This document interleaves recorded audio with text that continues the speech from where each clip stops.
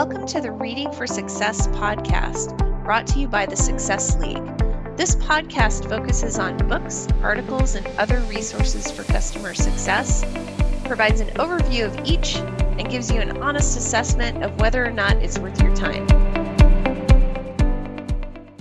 Hi, my name is Kristen Hayer, and I'm the host of Reading for Success. I'm also the CEO of the Success League, a boutique customer success training and consulting firm based in San Francisco.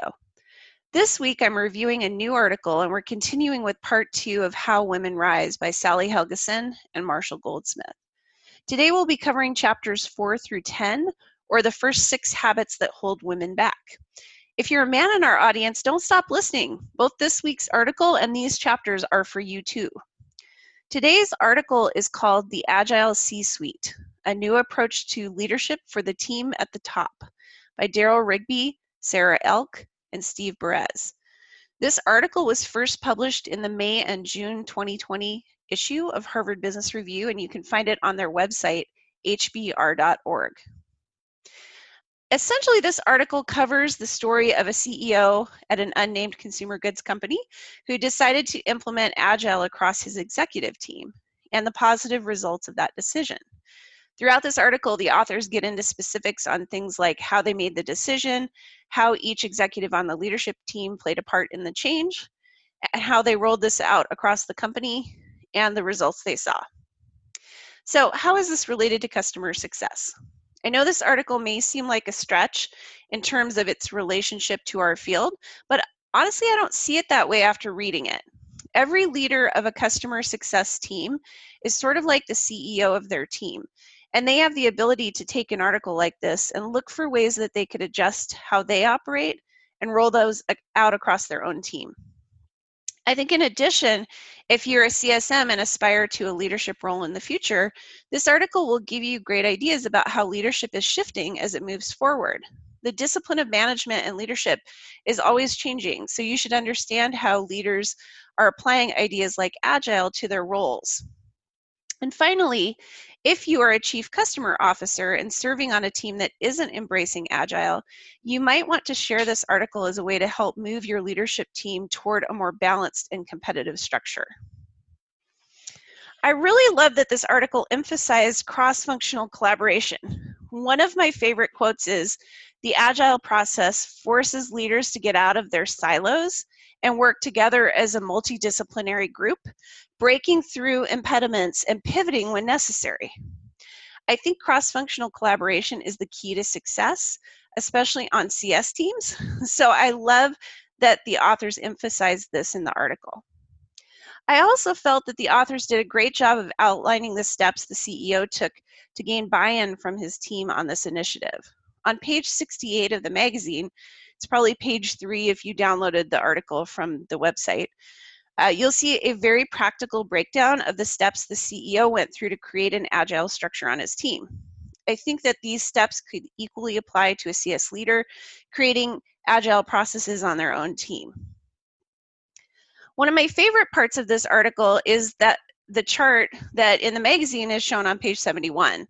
It demonstrates across a variety of system components like purpose and values, leadership and culture, talent acquisition, and business processes, where an Agile approach falls in between a static or an unchanging approach and a chaotic or an unplanned approach. I think this visual can be really helpful as you're thinking through the aspects of the program that you're managing. Unfortunately, some of the best statistics of this article are kind of buried in the middle. Under the section called the time problem, the authors outlined some of the amazing results they saw from leaders who started to shift to Agile. These leaders quadrupled the time they had spent on strategy, and they reduced the time they spent on tactical operations by more than half. Those are seriously amazing numbers. And if you're in leadership right now, these stats should be a very compelling argument for moving toward an Agile approach, at least on your CS team, if not inside your entire organization. So is this article worth your time? I think every CS leader, but especially chief customer officers, should read this article. It will help them support an Agile approach on their leadership team and will give them new ideas for how to approach the management structure inside their own teams as well. CSMs who aspire to leadership would also benefit from reading this article to get a good feel for the kinds of issues that leaders grapple with regularly. So I'm going to shift over to our book.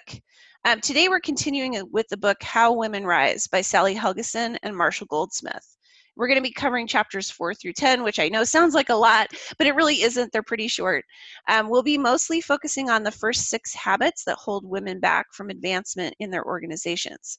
Men, please stick around for this, if no other reason than to be better allies to the women in your life. So what is this section about? Chapter 4 is really an overview of the 12 habits that the authors focus on in the rest of the book, and notes some of the habits from Marshall's other book, What Got You Here Won't Get You There, that tend to apply to women as well.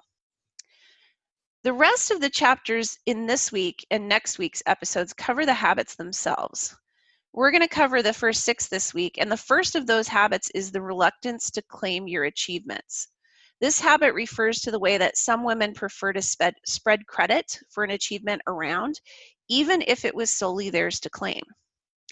Chapter 6 talks about expecting others to spontaneously notice and reward your contributions. It's a mouthful, and is often seen in conjunction with that first habit. The authors talk about how many women have been taught to think of ambition as really tacky, so they avoid sharing their motivation, achievements, and goals with the very people who could help them advance. And because of this, they are often overlooked for promotions.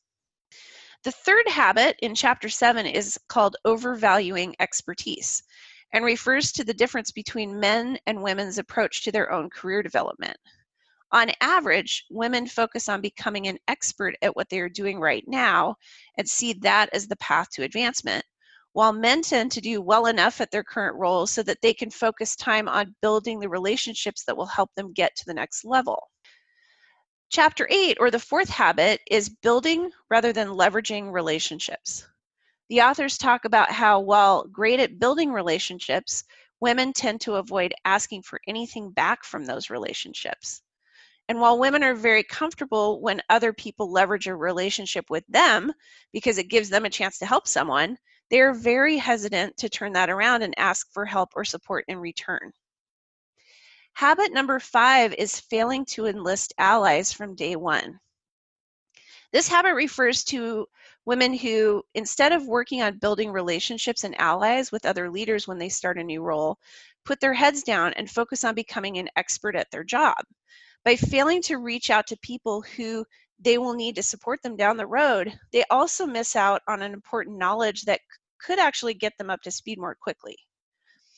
And then finally, habit 6, or chapter 10, is putting your job before your career, and refers to the idea that some women become so entrenched in their current jobs out of loyalty to their company or loyalty to their team that they fail to see the bigger career picture for themselves and stay in a role too long or decline important career opportunities out of loyalty. So what do I agree with here? I really like that the authors call out in chapter 4 that there are several gender-neutral bad habits that were a part of Marshall's first book. In fact, What Got You Here Won't Get You There was a book I read many years ago, and it is one that I recommend to anyone who feels stuck at their current career level, regardless of gender. I'm not planning to cover that book on this podcast, but if none of the habits in How Women Rise really resonate with you, you should read through chapter 4 and see if it might be worth reading Marshall's first book instead. There are 2 things I really like about the habit chapters in this section. First, the authors provide a real-life example of each habit and the impact it had on that woman's work and career. And second, they provide ideas and advice on how to break the habit so they don't just leave you hanging. In the chapter on being reluctant to claim your achievements, I thought that the point the authors made on page 74 about either or thinking was very powerful. They talk about the fallacy of thinking that you're either a shameless self-promoter or a self-effacing martyr, but they point out that there is a middle ground, and by finding that for yourself, you can become more comfortable with claiming your own achievements. The chapter on habit 3, which is called Overvaluing Expertise, has a very nice section on 4 different kinds of power: the power of expertise, the power of connections, the power of charisma or authority, and the power of position. And the authors advise that women strive to build the first three in balance so that they can attain the power of position more easily. I thought this section really highlighted an interesting way to look at how focusing too much on expertise can throw off some other important sources of power for women. And then the last thing that really stood out to me in this section was the example of the authors that they used in the chapter on putting your job before your career. This particular example really highlighted how family expectations and guilt can drive some of these habits, especially for women who are often faced with a higher degree of family obligations than men. And I thought that was an important thing that they called out. So what do I disagree with? I have to say I don't really disagree with anything in this section, although I will say that most of these particular habits didn't personally resonate with me. I have read ahead, and I know some of the ones in the next section absolutely apply to me, and so I'll share that with you on the next episode. One thing that I do wish the authors had elaborated more on this section on mentors and sponsors, which is in chapter 9. They talked a lot about how it can be hard to find a mentor or a sponsor, but really focused mainly on doing so inside your own organization. I think in large companies, there are often programs designed to help you with this, although you still need to do some work to get one, which the authors also emphasize. What I think they failed to touch on is the idea of pursuing a mentor or a sponsor outside of your organization, which I think is important to consider if you work in a startup or a growth stage company. Of course, if you can still find an internal mentor or sponsor, that is awesome. But as the authors noted, there are fewer people available to be sponsors than those who want and need sponsorship. So if you're having a tough time connecting with someone inside your organization to fill this role for you, I think it's worth considering looking at influential people outside of your organization. This could be an industry thought leader or someone you've connected with in your field who is just further along than you. The authors do touch on the ideas that you can also create a network of people to give you ideas and help you move your career forward, which is easier than trying to find that one big relationship. Personally, I have never found that one sponsor or one mentor in my career, and I have focused on building a network that includes thought leaders, strong business leaders, and a professional coach. And I take away different things from each person in that network. I find getting advice and encouragement from different perspectives to be really helpful. So is this worth reading? Anyone who is an aspiring CS leader should at least read chapter 4, which will give you ideas and direction on how best to use the rest of this book, and will potentially point you toward Marshall's other book, What Got You Here Won't Get You There. If you're a senior CS leader of either gender, I think this section will give you important insights into the habits that may be holding back some of your team members in their careers. So I think this is an excellent coaching resource for you. And finally, if you suspect that one of these 6 habits is holding you back in your career, read that chapter. I found that the habits I have the strongest response to, either negative or positive, are the ones that I'm dealing with to some degree. So as you read through the habit titles, I would recommend reading the chapters that you respond most strongly to, even if you're thinking, there is no way that is me. If you're reading along with me, next episode, I'll be covering chapters 11 through 16, or the last 6 habits. These are pretty short chapters and easy to read, so don't worry, you can do it. And if you don't already have this book, you can find it on Amazon, and I also realized you can get it on Audible as well, and the authors are reading it on Audible, so bonus. Since this is a brand new podcast, if you like it, please take a couple of minutes to rate it and subscribe. You can also email feedback and ideas to me at kristen@thesuccessleague.io. Thanks for listening, and I hope you'll join Reading for Success next time.